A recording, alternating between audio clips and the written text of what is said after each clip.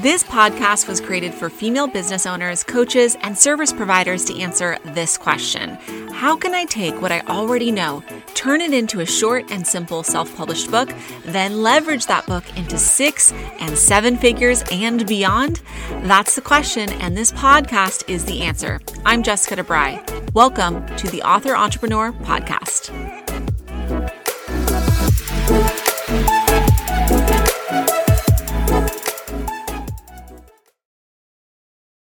Hi there. Welcome back to the Author Entrepreneur Podcast. Today we're talking about how to turn readers into buyers, and I have 3 rules for you.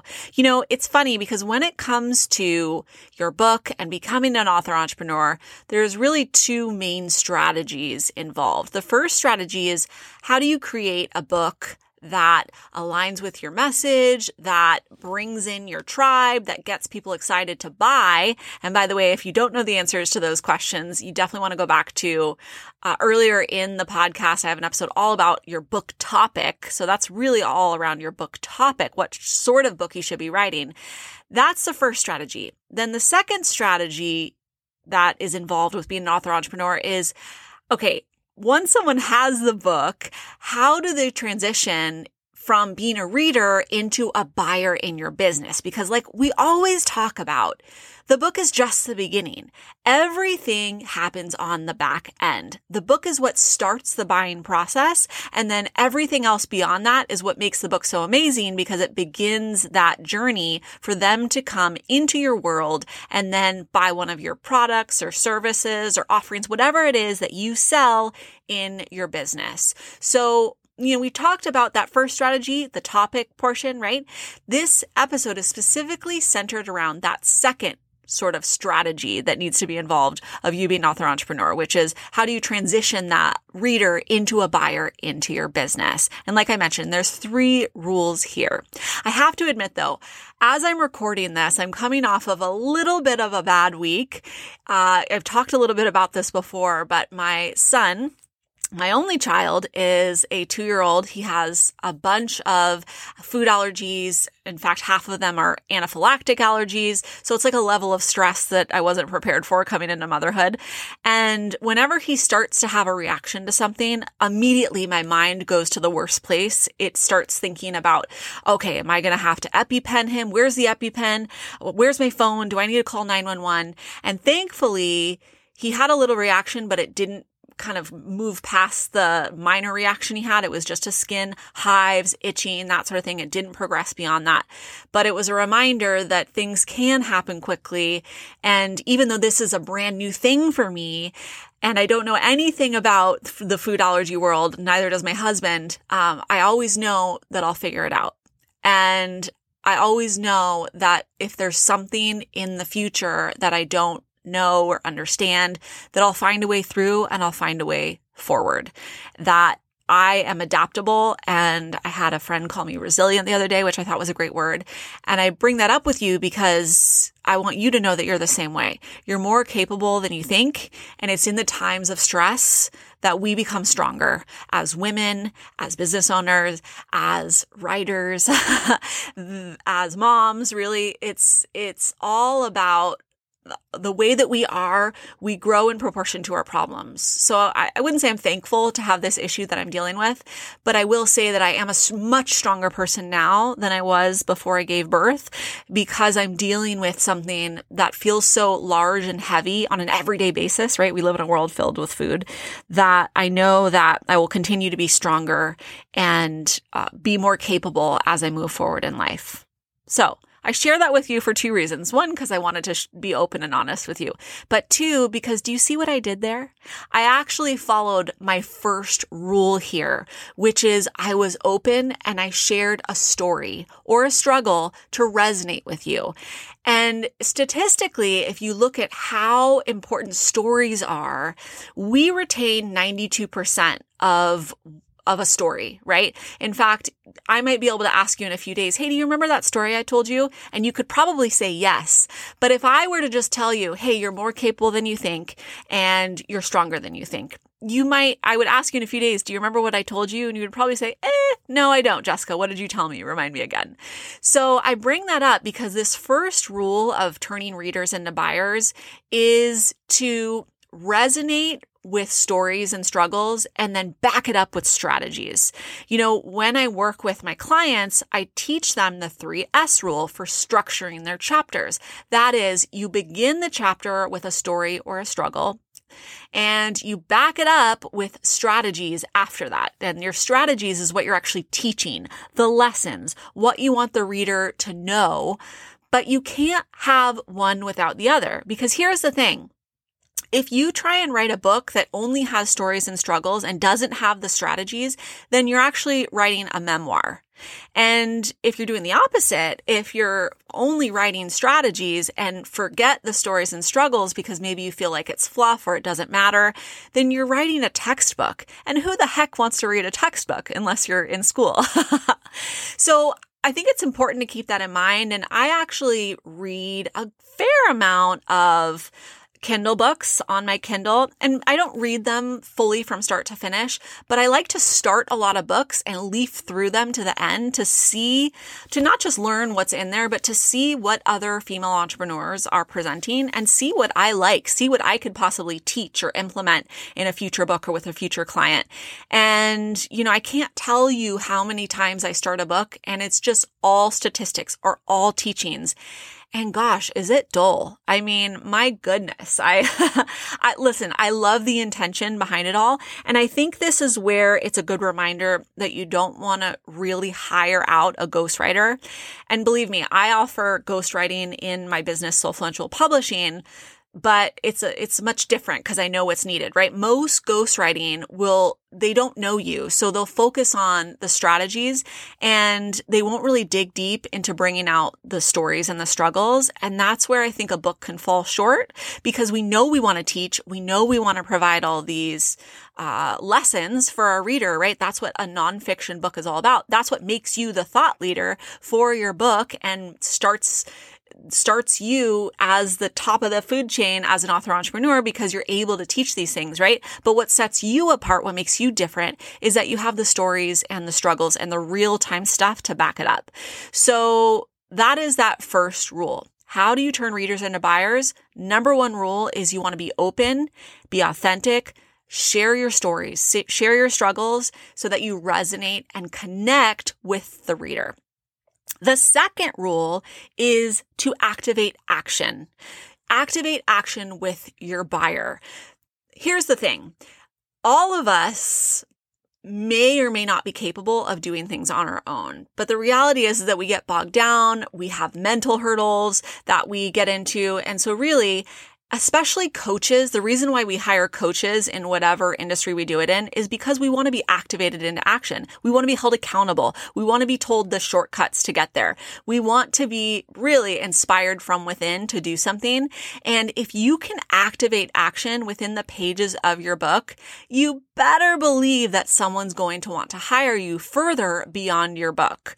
So one of my favorite books that I read recently is a book called You Are the Brand by Mike Kim. And actually that book is what inspired me to start this podcast, is because it's all about personal branding. And if you need help in the personal brand space, this book was amazing to me.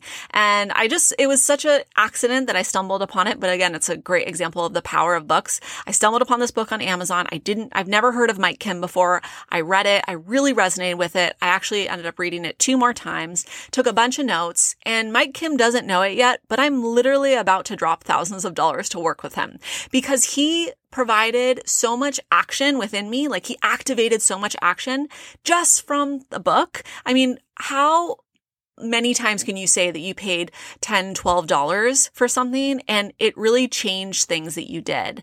He did that for me. And I'm sure you've had books that have done that for you.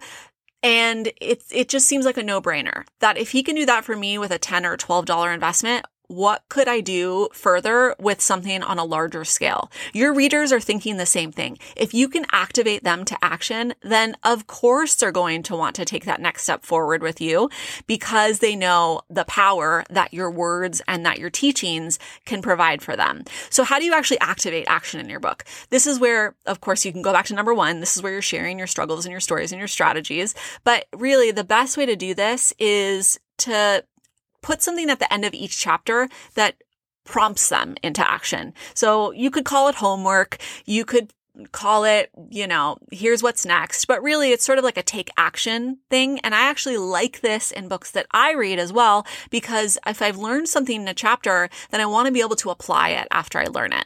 So this is where you're kind of saying, okay, this is what you learn. You recap the chapter and then you kind of tactically roll into, now it's your turn. Here is 3 things to do, or whatever you decide it is, 2 things, 5 things, 10 things, whatever it may be, for you to take the next steps with what you just read, right? Pretty simple. And it's actually really effective because here's another little tip. I didn't even put it in my notes here, but if you take all of the end of chapter homework assignments or all of the end of chapter take action things and compile it, you can actually create a document that's separate from your book that basically has all action items, and you can make that sort of an opt-in or a lead magnet for readers of the book so that it's an easier no-brainer for them to think, oh, okay, so this author, I can have all these action steps just kind of bullet pointed out in sort of a checklist format, and I just have to opt in and it's free and it's a great dotted line from your book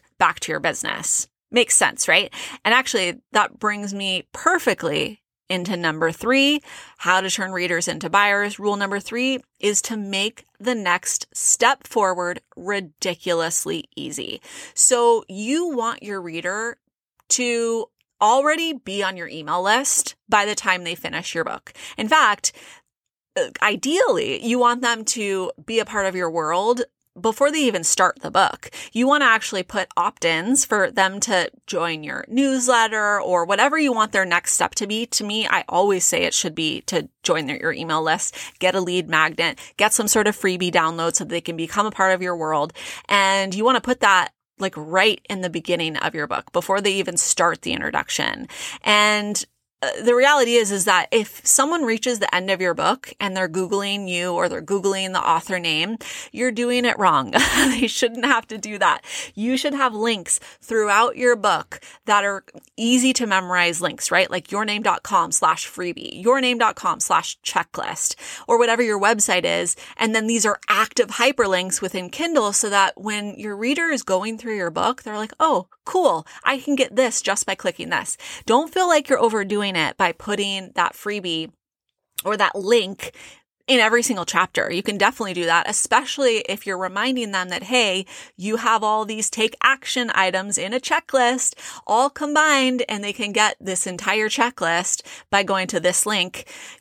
Keep in mind, someone for the most part is reading your book and they're also busy with their everyday lives, so they're getting distracted. So being able to give them that opportunity to take that jump, bring them to your business with that dotted line, not even a dotted line. You actually want like a black permanent Sharpie marker back to your business. You just want to make it super silly, ridiculously easy.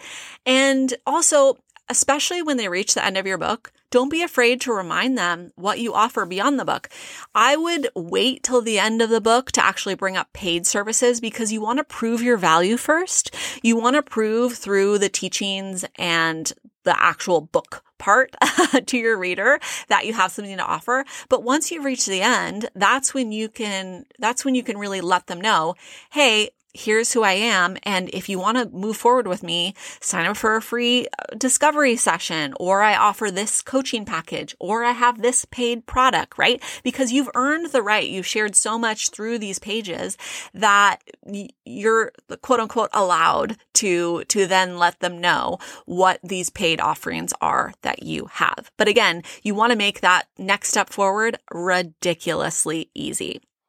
So let's recap How to Turn Readers into Buyers, the 3 rules. The first rule is to be open, authentic, share your stories and your struggles to resonate and connect with your readers. Number 2 is to activate action. And you can do this through end of chapter inspiration and quote unquote homework. And then the third rule is to make the next step forward from your book into your business ridiculously easy. I hope you enjoyed this episode all about how to turn readers into buyers.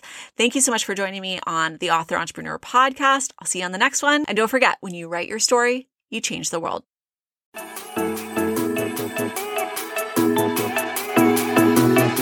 Thanks so much for joining me on this episode of the Author Entrepreneur Podcast. You listen to the podcast, now it's time for you to read the book. Author Entrepreneur is officially a best-selling book, and if you've ever wondered how to make your book dream a reality, Author Entrepreneur will show you step-by-step how to write, launch, and leverage a short nonfiction book that can catapult your business so you can maximize your impact and build a 6-figure business, or even start one from scratch. Check it all out at jessicadebry.co/book and make sure to download your free Jumpstart Your Journey bonus Author Entrepreneur bundle at jessicadebry.co/book or search for Author Entrepreneur on Amazon. See you on the next episode of the Author Entrepreneur Podcast.